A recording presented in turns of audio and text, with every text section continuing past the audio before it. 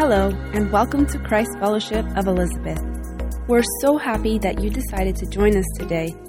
This is the teaching podcast from our Sunday worship service, recorded at the Liberty Center in Elizabeth, New Jersey. Our goal as a church is to love God, make disciples, and change the world. We hope that this message inspires you and helps to lead you deeper in your relationship with Jesus. Enjoy!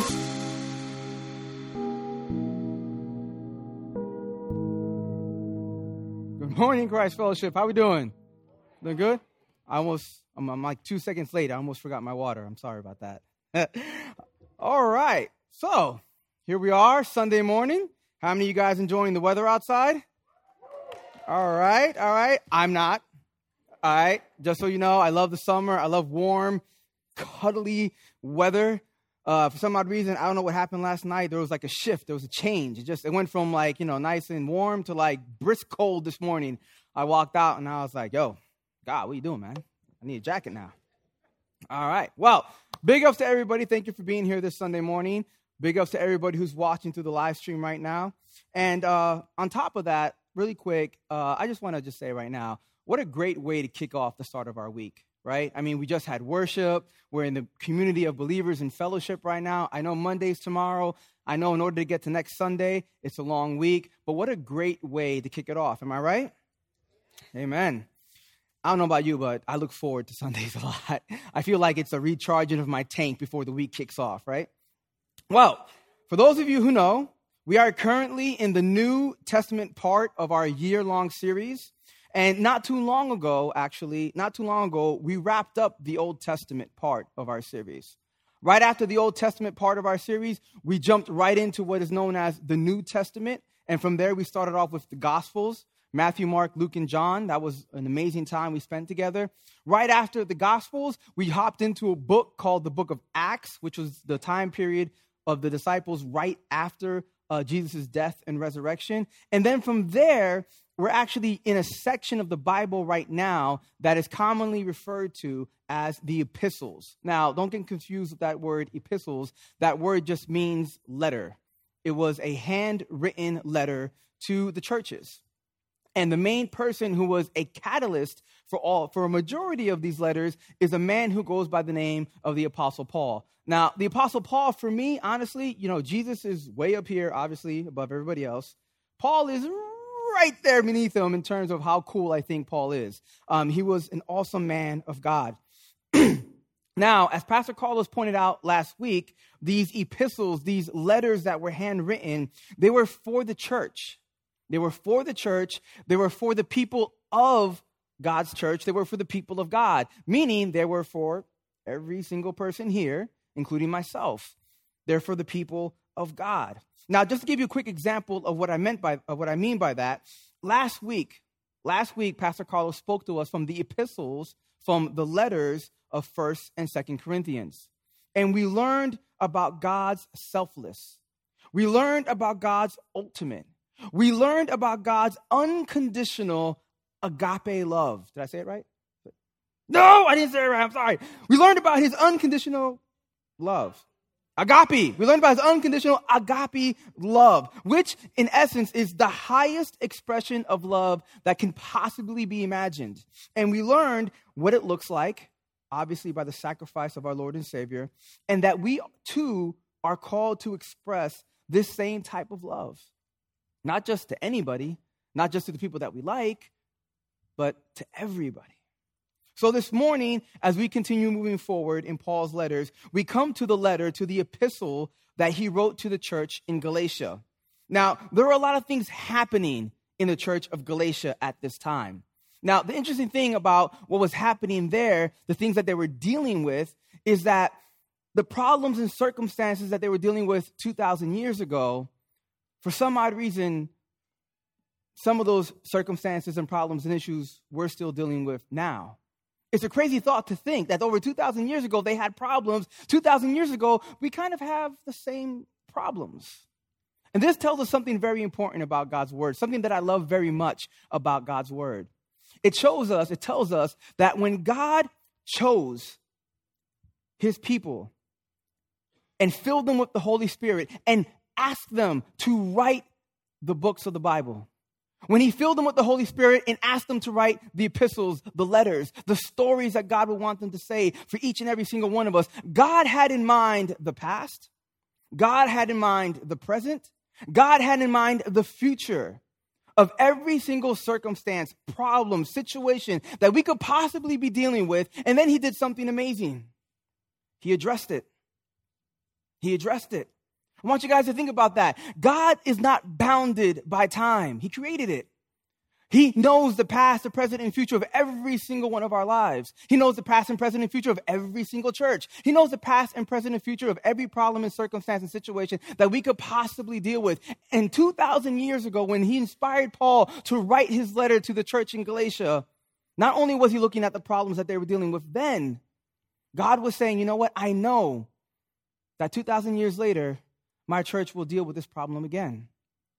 So let me address it. Let me address it. God's word transcends time. It's not bounded by generation or decade or a particular time period or moment in history. It's not. Pick any moment in history, yours, historical. Pick it. I guarantee you that God's word would apply. I guarantee you that God's word would still be relevant. His message, his principle, his loving, passionate heart would still apply. Why? Because God's word is always relevant. And it's the same with Paul's letter to the church in Galatia. It's still relevant. It still applies to us now. And as we are getting into it, I have something really cool for you guys. By a show of hands, how many of you guys like movies? Anybody like movies?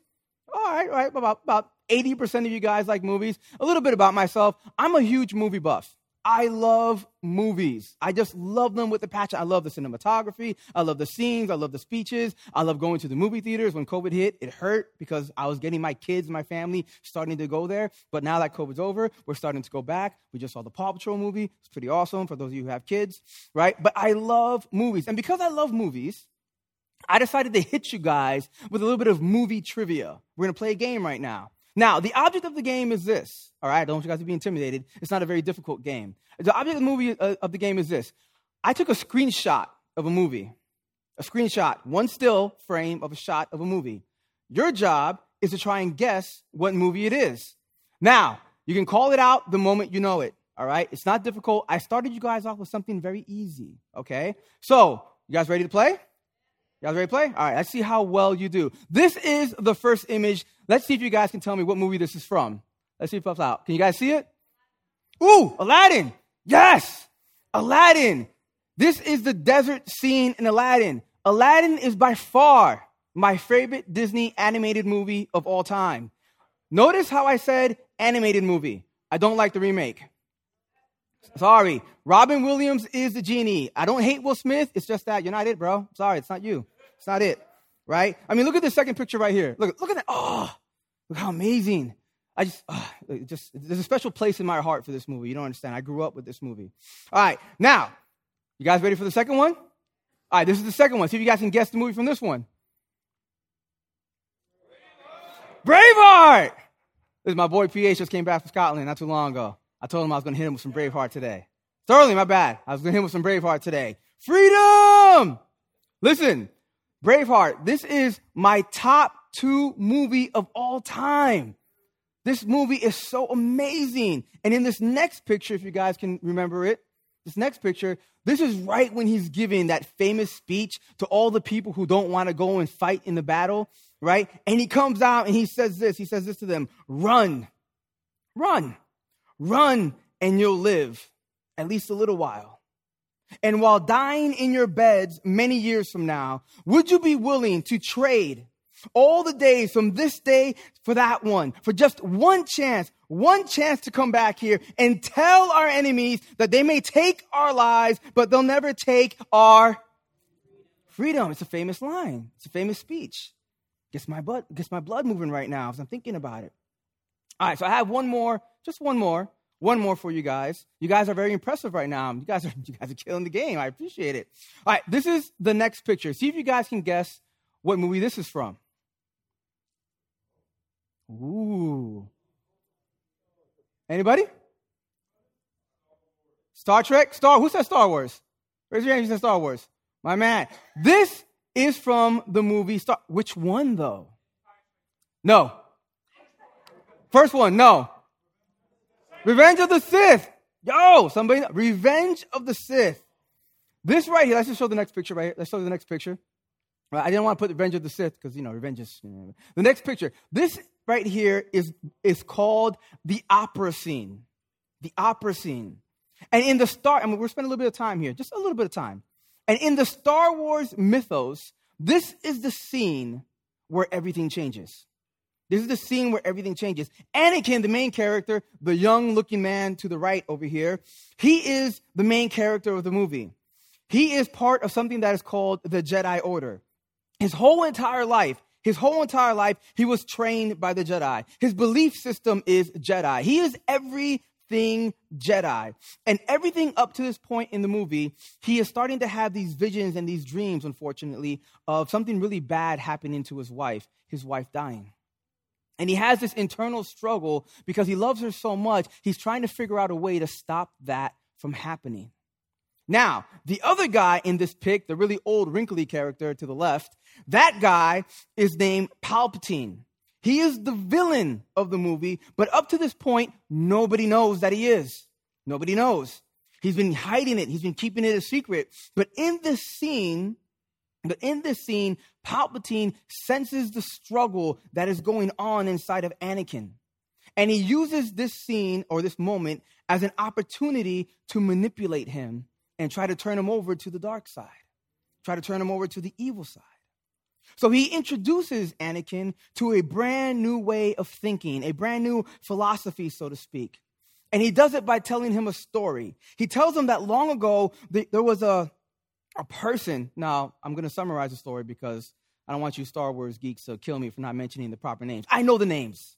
I'm just, making it really quick, right? He tells him a story of a guy long ago who was so powerful, who had so much knowledge of the universe that he was able to keep the ones he cared about from dying.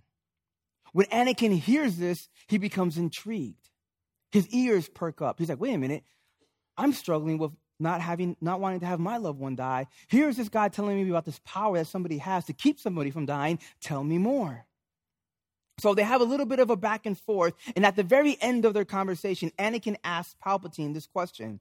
He asks him, is it possible to learn this power? And at that moment, Palpatine knows he has him. He knows he has him.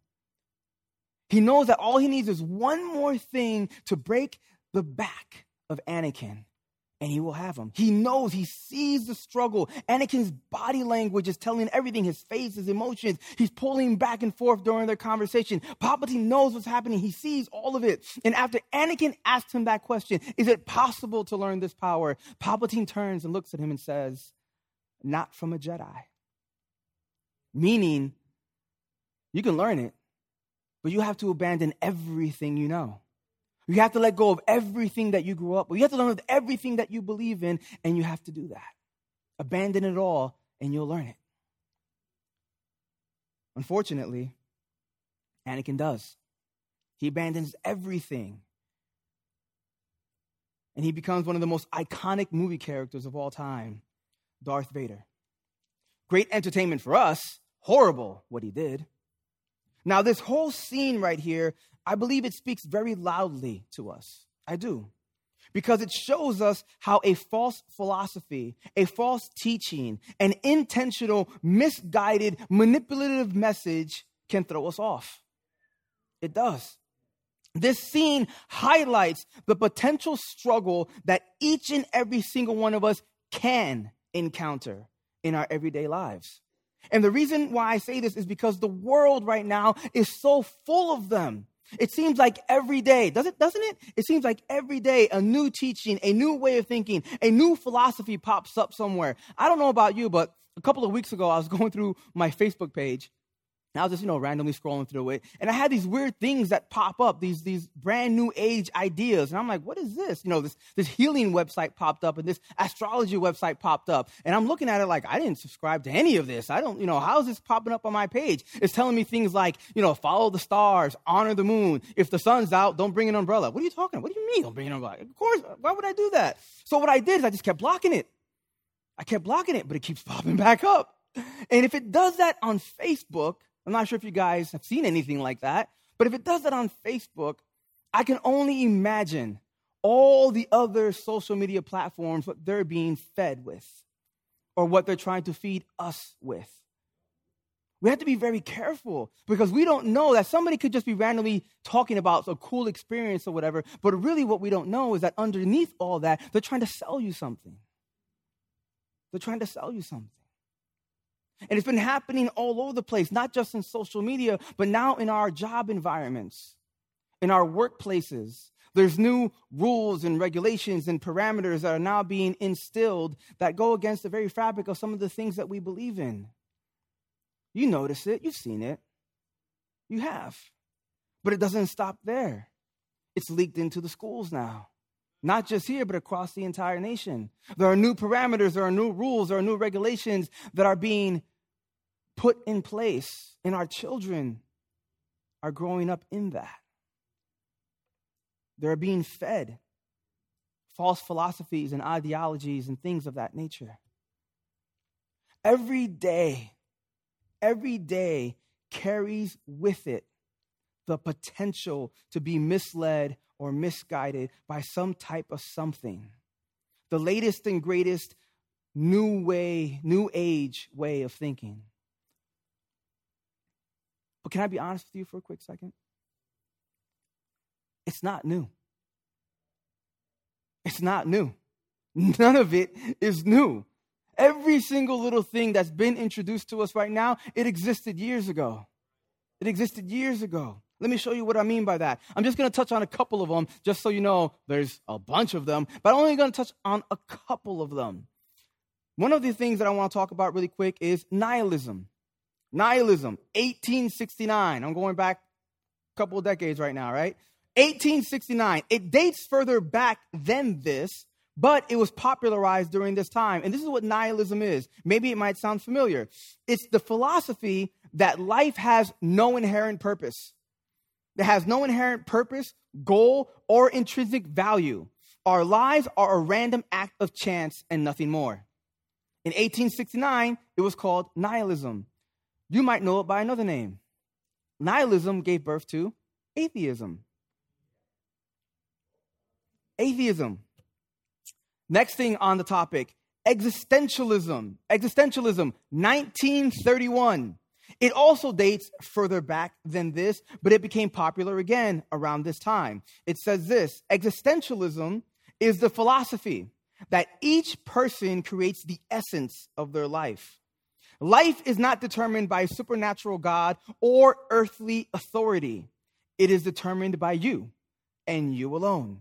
You are the master of your own domain. You speak everything and anything into existence. You keep whatever you want out of your life, out of your life. You know what this sounds like now when you hear it? It sounds a lot like this. Oh, I don't receive that negative energy. Keep that negative energy away from me. Oh, you have bad vibes? I'm not hanging out with that person. They have bad vibes. I'm not trying to invite bad vibes into my life. Last time I checked, anything negative that wants to happen in your life, problems don't have manners. Problems don't have manners. Problems are going to show up into your life. They're not going to knock on your door and be like, hey, can I be a problem for you today? No, they're not going to do that. Problems, they're going to show up whether you like it or not. You can't, I'm not saying, it's life. It happens. But this is a philosophy that came up around that time. Now we know it is something else. Next thing on the plate, Carl Sagan, 1980. He wasn't really a philosopher. He was more of a scientist type of guy. He was very popular in the 1980s with a video called Cosmos, the Cosmos. Now, because of this video, he popularized science on TV and he popularized it in school. I actually remember watching this video when I was in school. Now, the crazy thing about this video is that he has a really famous quote, a really famous line in this video. And this is the quote. It says this: "We are all made of star stuff." That's what you're made of. You're all made of star stuff. Meaning, check this out, meaning, if you accept that, you accept this, meaning God didn't create you. God didn't create you. If you believe that you're made of star stuff, then you're buying the underlying assumption of what it is that he's trying to sell you, which is God doesn't exist and God didn't create you. I don't know who created you. Something up there created you, but it wasn't God. It was something else. And this was very popular in the 1980s. Carl Sagan, they even had a movie that they made based off and dedicated to Carl Sagan called Contact.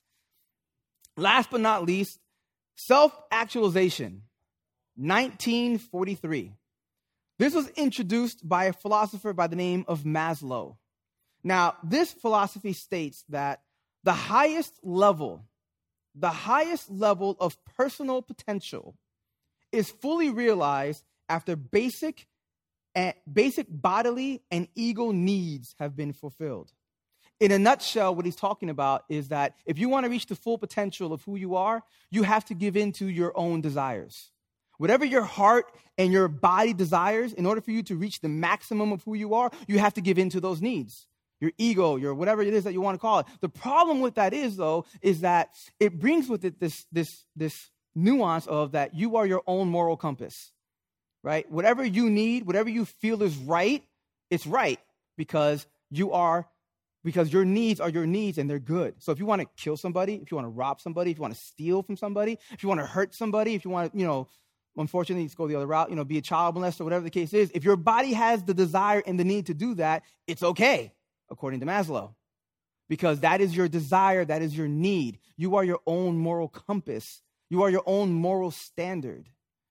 This sounds a lot like, I'm not sure if you heard this or not, maybe today, in this day and age, maybe you heard it. It sounds a lot like this. Hey, that's your truth, not my truth. That's your truth. That's what you believe in, but that's not my truth. You can do that all day. That works for you. That doesn't work for me. All of these things, nihilism, existentialism, Carl Sagan's cosmos, self-actualization, all of these things have existed for decades, centuries even. But what the world has done is that it has taken these concepts, it has taken these ideologies, and what it's done is it's repackaged them, rebranded them, renamed them, and reintroduced them into society with a nice little red bow saying, hey, look, here's something new.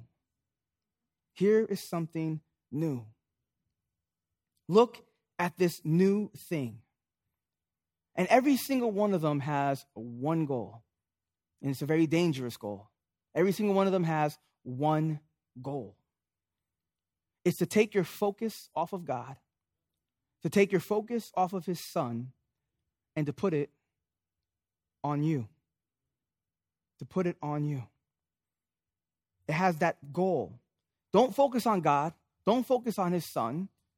Everything is about you. It's never about him. It's about what you can do, what you can accomplish, how you can self-actualize. It's all about you. Do we see how dangerous that this could be? I have seen people fall for this. And their life, unfortunately, is marked by an endless search for meaning, truth, love, and purpose. They try one thing, nihilism. That doesn't work out. All right, fine. I'm going to try existentialism. If that doesn't work out, fine. They move it to the side. I'm going to try self-actualization. Oh, that doesn't work so well. I'm going to try something else. Tarot card reading. I'm going to try. And they keep going over and over and over into all these things. And it becomes this endless search of searching for something. But the one place they won't look is up to God. He is the only one that can answer any of those questions, but that's the one place they won't look because it's all about you.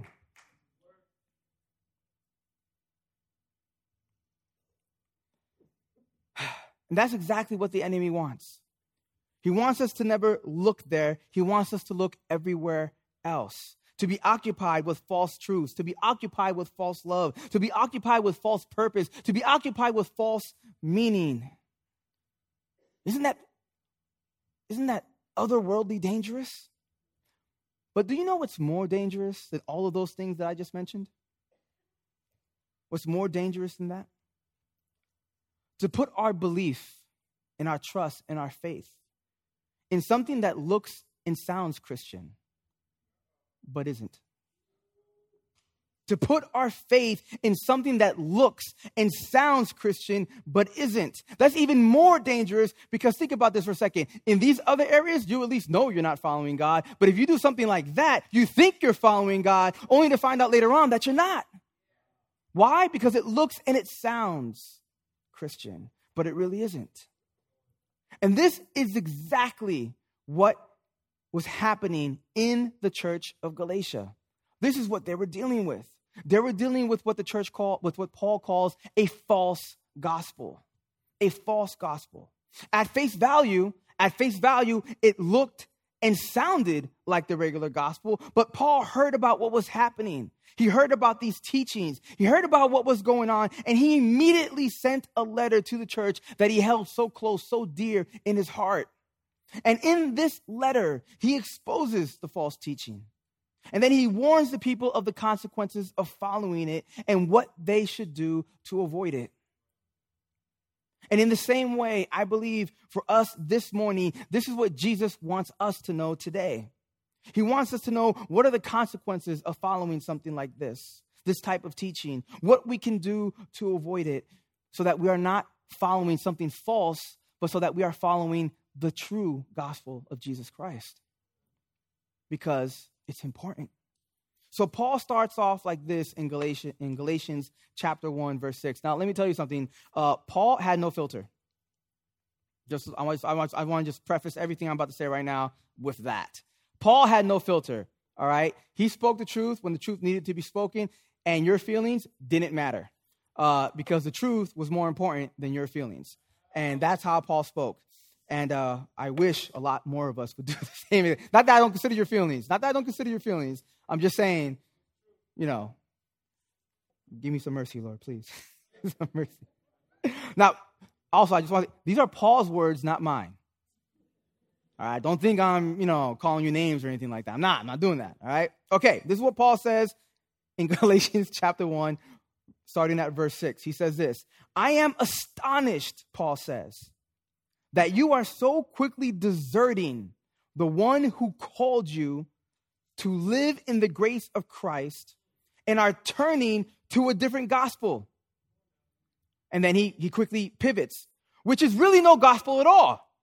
It's not a gospel. I love how Paul doesn't even sugarcoat it to the people. He's not saying, well, you know what? It might not be the right type of. No, it's not the gospel, he says. That's not what it is. He tells them plainly what you are learning, what you are hearing, what these teachers are teaching you right now. It's not the gospel of Jesus Christ. It's not what we taught you when we first met you, when this church was established. You're learning something else that's not that. And then he goes on to say in verse 7, evidently, some people are throwing you into confusion and are trying to pervert the gospel of Christ. He tells them very plainly, there's confusion here. That's not from God. If you're listening to something and it sounds confusing to you, it's probably you need to check it. You need to check, especially if it's about God.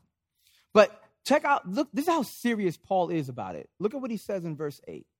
But even if we or an angel from heaven should preach a gospel other than the one we preach to you, let them be under God's curse. Think about that. That's almost as if an angel came down right now in all of its glory, the white, the wings, the halo, everything, and started preaching to you guys another gospel. We would be impressed. Oh my God, there's an angel here. What is the angel saying? That's amazing.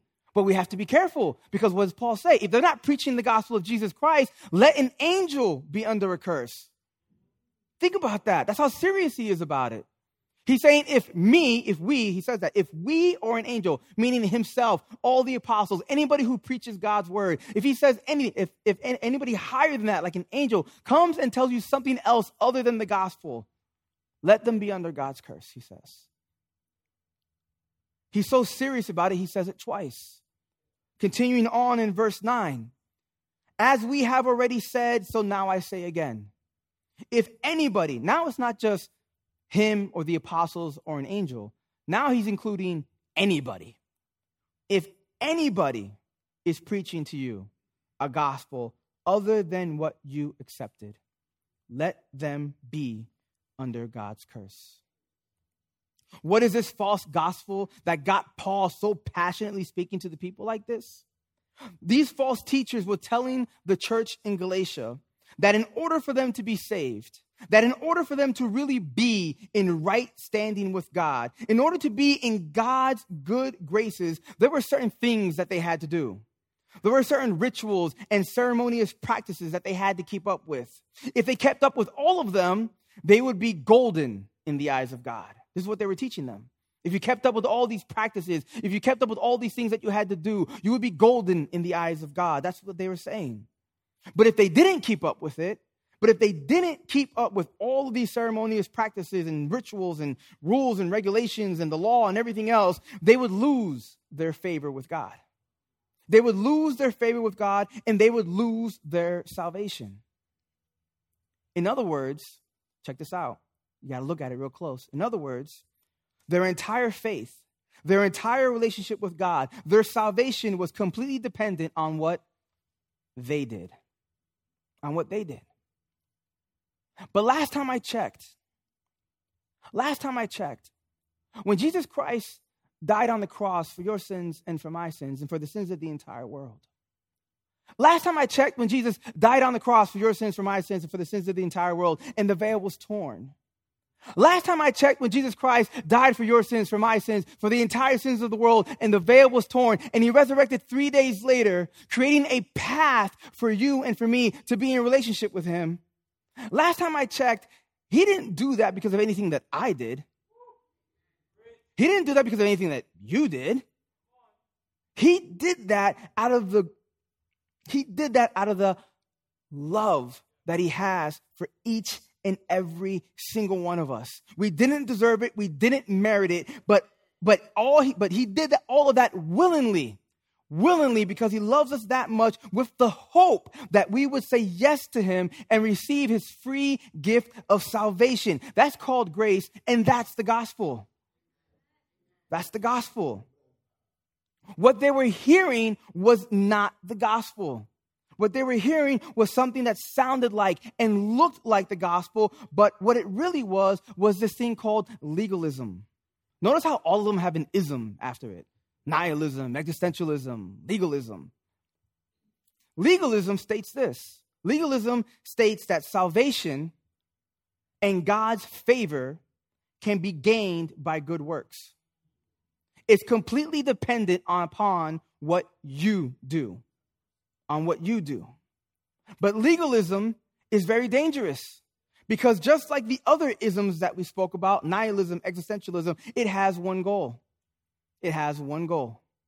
To take your focus off of God, to take your focus off of Jesus, and to put it squarely on you.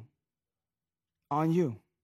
Because everything, think about this, because everything, his favor, his gifts, his blessing, his salvation is completely dependent upon what you do. On what you do. Another thing that legalism does is that legalism breeds the mentality of action over motive. Think about this for a second. It breeds the mentality of action over motive.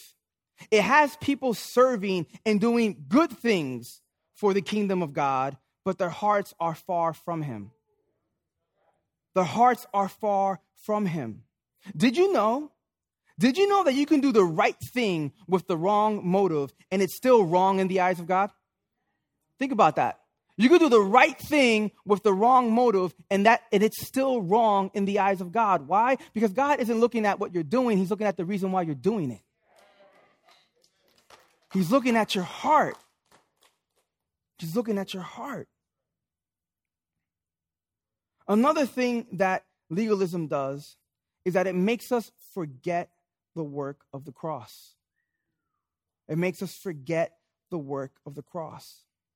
It leads us away from what Jesus has already done.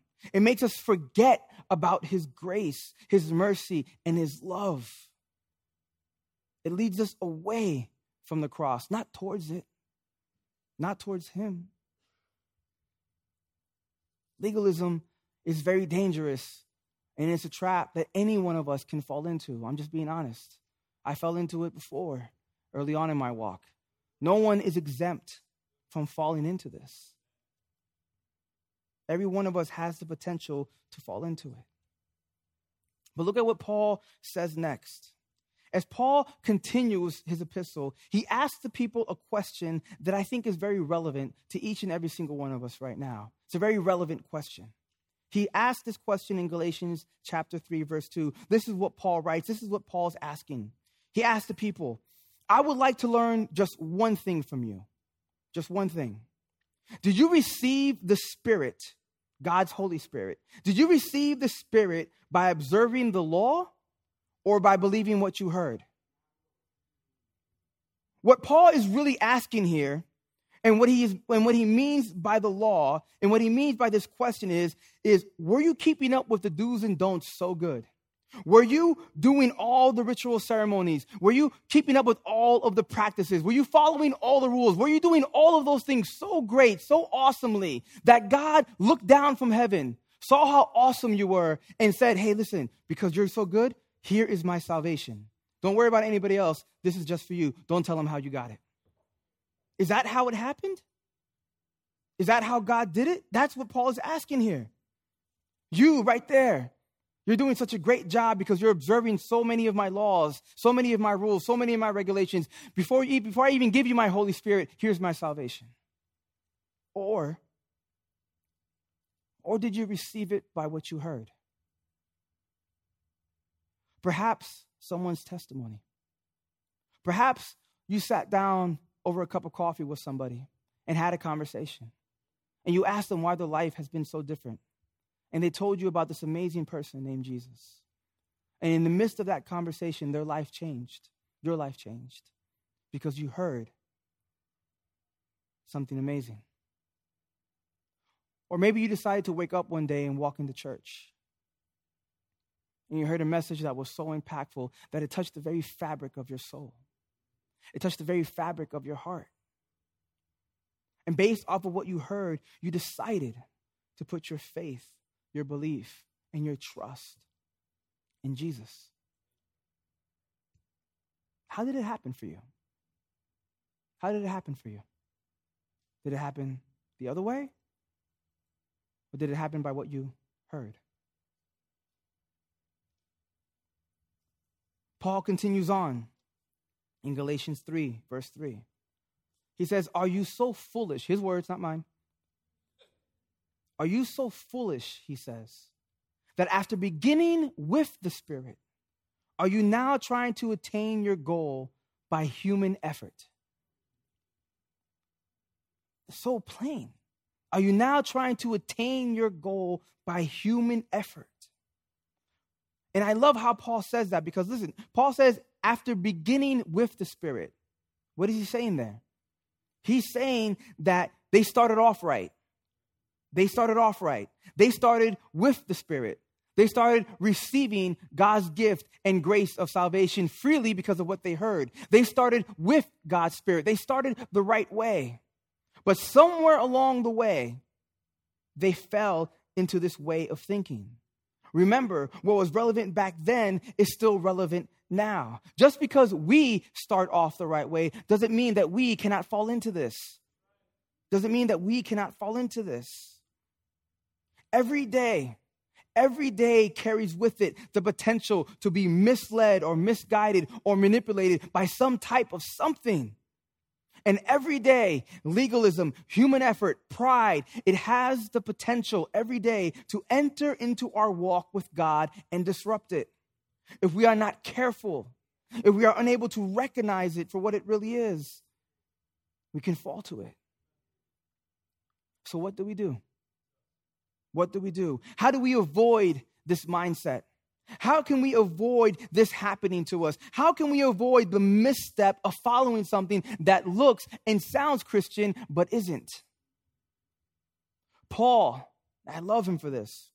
Paul, towards the end of his letter, After pleading his case to the whole entire church, to the people of Galatia, he leaves them with this, and I believe that this is very, very important. I don't want us to miss this. If you take anything from the message today, take this. Please take this. If we do this, if we do what Paul is about to share with us, if we apply it to our lives, I guarantee you it will make all the difference in your walk with God. He says this in Galatians 5:25. If we live by the Spirit, let us also walk in the Spirit. If we live by the Spirit, let us also walk in the Spirit. Now, really quick, I don't want us to forget. Remember what Paul said earlier. After beginning with the Spirit, meaning we can start there. We all start, every single one of us. Our walk with God starts with the Spirit. After we receive his gift of grace and salvation freely, after we believe in him and put our trust in him and say, Lord, I want you to be the Lord of my life. I want you to be over everything. Right then and there, you receive the gift of God's Holy Spirit. And from that point forward, your life and the Holy Spirit are together. You are living with God's Holy Spirit. But it doesn't stop there. Look at what Paul says very clearly. He says it shouldn't stop there. There's something more that has to be done. Just like there's something more right after that comma. He says, if we live by the Spirit, comma, let us also walk in the Spirit. Now that word walk, I looked it up because I'm a nerd. That's what I do. That word walk is the Greek, I don't really want to mess it up. Is the Greek word stoicheo. And it means this. It means to march in rank, to keep in step with one another in submission of heart to the Holy Spirit. When God says, let us also walk in the Spirit, he's not talking about how you walk down the block with your boy. You guys are just chilling and, walking around, talking with somebody, or how you walk down the aisle with your wife or whatever. It's not that type of walking. That's not what he means by that. You want to know what this type of walking looks like? Watch this video really fast. This is what walk means in this verse. Take a look.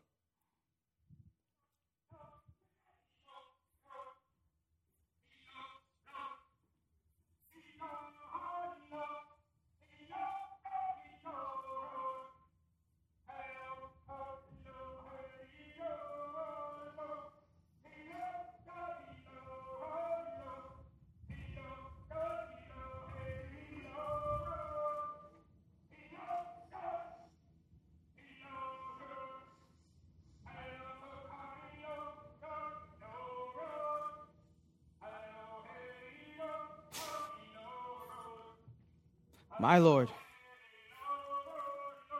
My Lord. As you can see, they're all keeping in step with one another. But more so than one another, they are keeping in step with the rhythm, the cadence of the drill instructor. Notice how the only person calling out the cadence is the drill instructor. No one else is talking. The cadets are listening intently to the sound of one person. And as they are listening to his voice, they are marching as one. Any command the drill instructor gives, the cadets respond without question. If he gives the command, column left, march, they turn left and they march. If he gives the command, column right, march, they turn right and they march. If he says, company, halt, they stop in unison at the same time, at attention, and wait for the next command. They respond to the one voice. They move to the rhythm of one voice. Here's a question, though, that I have for you. Do you think they started off marching like that? Do you think they started doing that right off the bat? Do you think they were that good? Not at all. I experienced this personally. For those who know, I was a Marine. When I went to boot camp, the first day that I was there, I was on a bus. And I was on a bus with like 88 other people. And from the moment we got off that bus, they put us in columns, 20 each, 2, 4, 6, 8, all the way straight back. And we're sitting there. I was terrified because, you have people screaming at you. It's crazy stuff, right? And the first week of boot camp is probably the toughest week because that's the week that the drill instructors are tasked with breaking you. Breaking you mentally, breaking you emotionally, breaking you physically. They break you down to build you up. They break you down to build you up. And here's the thing about it. The 88 other guys that I was with, I had no idea who they were. They weren't all from Elizabeth. Actually, none of them were from Elizabeth. You had guys from different parts of Jersey, guys from different parts of Kentucky, all over the United States. I was with people that I've never even met before in my entire life. And that first day, they put us in those columns. And I kid you not, they say, at my command, when I say march, you guys are going to march. And we're like, yes, sir, drill instructor, sir. And he's like, when I say march, you're going to start with your left foot and you're going to march that way. And we're like, yes, sir, drill instructor, sir. He's like, march. We had no idea what we were doing. People don't know their left from their right when they're under pressure. Let me tell you. He said left. I listened, he said left. I'm like, oh, left. You had some guy who was like, what are we doing? How's it going? It was crazy. It was crazy. We didn't know what we were doing. But every single day, without fail, I kid you not, every single day while we were there, the drill instructor told us, file in the line. When I say march, you step off with your left foot. And we learned little by little over the course of 3 months, every day without fail, hours on end, how to march in unison, how to listen to the cadence of the drill instructor, to the rhythm of his voice. And every single person there learned how to march. That's what Paul's talking about. That's what Paul's talking about. It takes time. It takes time to walk in the Spirit. It does. No one gets it right away.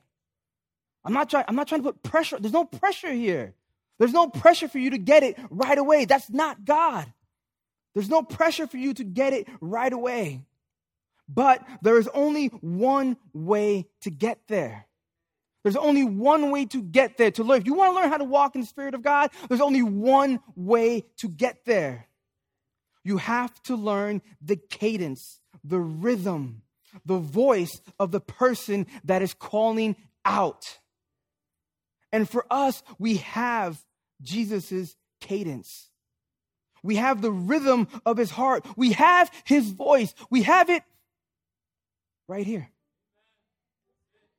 We have it right here. In order for us to walk in the Spirit, to keep in step with the Spirit, we have to know this.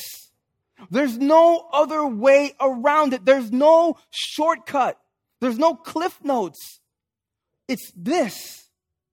It took 3 months straight, hours upon hours of training every day, every single day, including Sundays, for us to learn to march to the rhythm of the drill instructor. Learning to walk in his Spirit, to keep in step with his Spirit, requires from us more than just Sunday. More than just Sunday. For each and every single one of us, the commitment level might look a little different. For some of us, maybe it's 3 minutes a day. For others, maybe it's a little bit more time. But the truth of the matter is this, and I cannot stress this enough. The truth of the matter is this. If you don't start, you'll never get there. You'll never get there. If you don't start, you won't know the rhythm of God's heart. You won't know it. You won't know how to march, how to keep in step with him if you don't know this. It's this type of walking that Paul talks about that is able to keep you from falling into false teachings. It's this type of walking that Paul talks about that keeps you from false ideologies, that keeps you from legalisms and all the other isms that the world will throw your way. Because if you know this, you can recognize that. If you know this, you know what to stay away from. If you know this, you know which direction to turn into when you need to turn into it. It's more than just Sunday. If you want to, I'm not trying to knock you down. I'm not saying that you guys aren't doing it.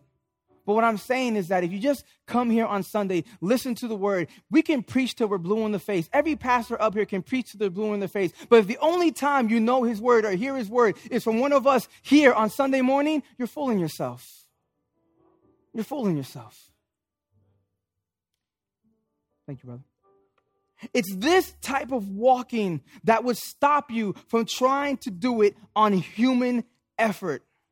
It's this type of walking that would help you to remember the cross, the sacrifice of Jesus, the true gospel, his grace. It's this type of walking that would keep you wandering far away and keep you close to him. It's this type of walking that would show you true purpose, that would show you truth, agape love in such a way that you have never experienced. It's this type of walking that puts motive above action, and your heart is marching to the rhythm of God's heart, and he is pleased with you. It's this type of walking that reminds you that you don't have to do, because Jesus has already done.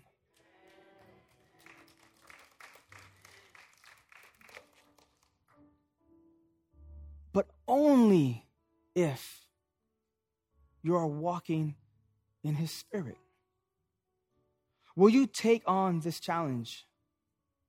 Will you take on this challenge to hear his voice, to learn his cadence, and to march to the rhythm of his heart, his word?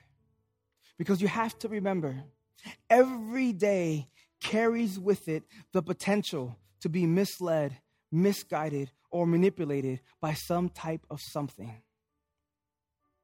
And when that happens, the hope would be that God were there to speak, that God would be there to steer you away from that direction. Let's just say it's over there to the left. That God would say, column right. You would hear it, and you would march to the right. Let's pray. Lord Jesus, we thank you so much for your word, my God. We thank you so much for what you have shown us, my Lord.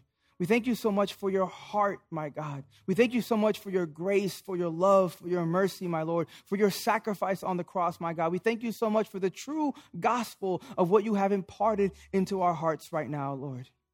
And I pray, Lord, over each and every single one of us here, my God, who has your spirit, my God, who believes in you, my Lord, who trusts in you, my God, who has the desire to follow you, my God. I pray, Lord, that it would not stop there, Lord. I pray that they would walk in your spirit, my God. I pray, Lord, that they would be in your word, my God, that they would learn the cadence, the rhythm of your heart, my God, that they would follow it, that they would listen to it, that they would recognize it, my Lord. I pray that they do not misstep, my God. I pray that they do not put pressure on themselves, my Lord, but that they realize that it's a process, that it happens over time, my God, but that time has to start, Lord. So I pray over each one of them, Lord, that you would give them that passion, that desire, my God, that longing, my Lord, to take that first step in your direction, Lord, that they would go into your word, that they would see who you are, my Lord, that they would recognize who you are, what you've done for them, my God, what you want to do with them, my Lord, that you would transform them, change them from the inside out, my Lord, as they walk, keep in step with you, my Lord. I pray for bravery. I pray for courage. I pray, Lord, that they would not hold back and that they would go full tilt, bozo crazy for you, my God, because you are worth it, my Lord. You are worth it, my God.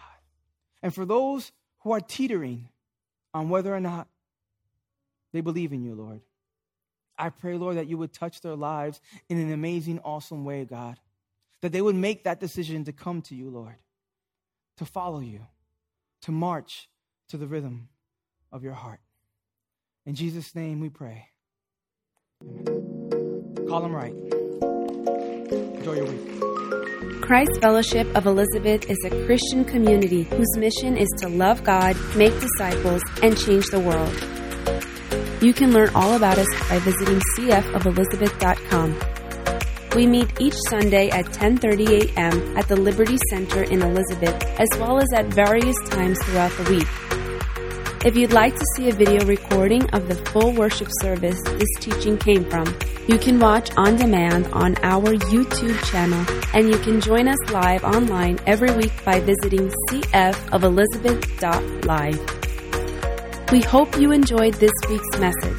Make sure you subscribe in Apple Podcasts, Google Play, Spotify, or your favorite podcatcher so you never miss an episode. See you next time.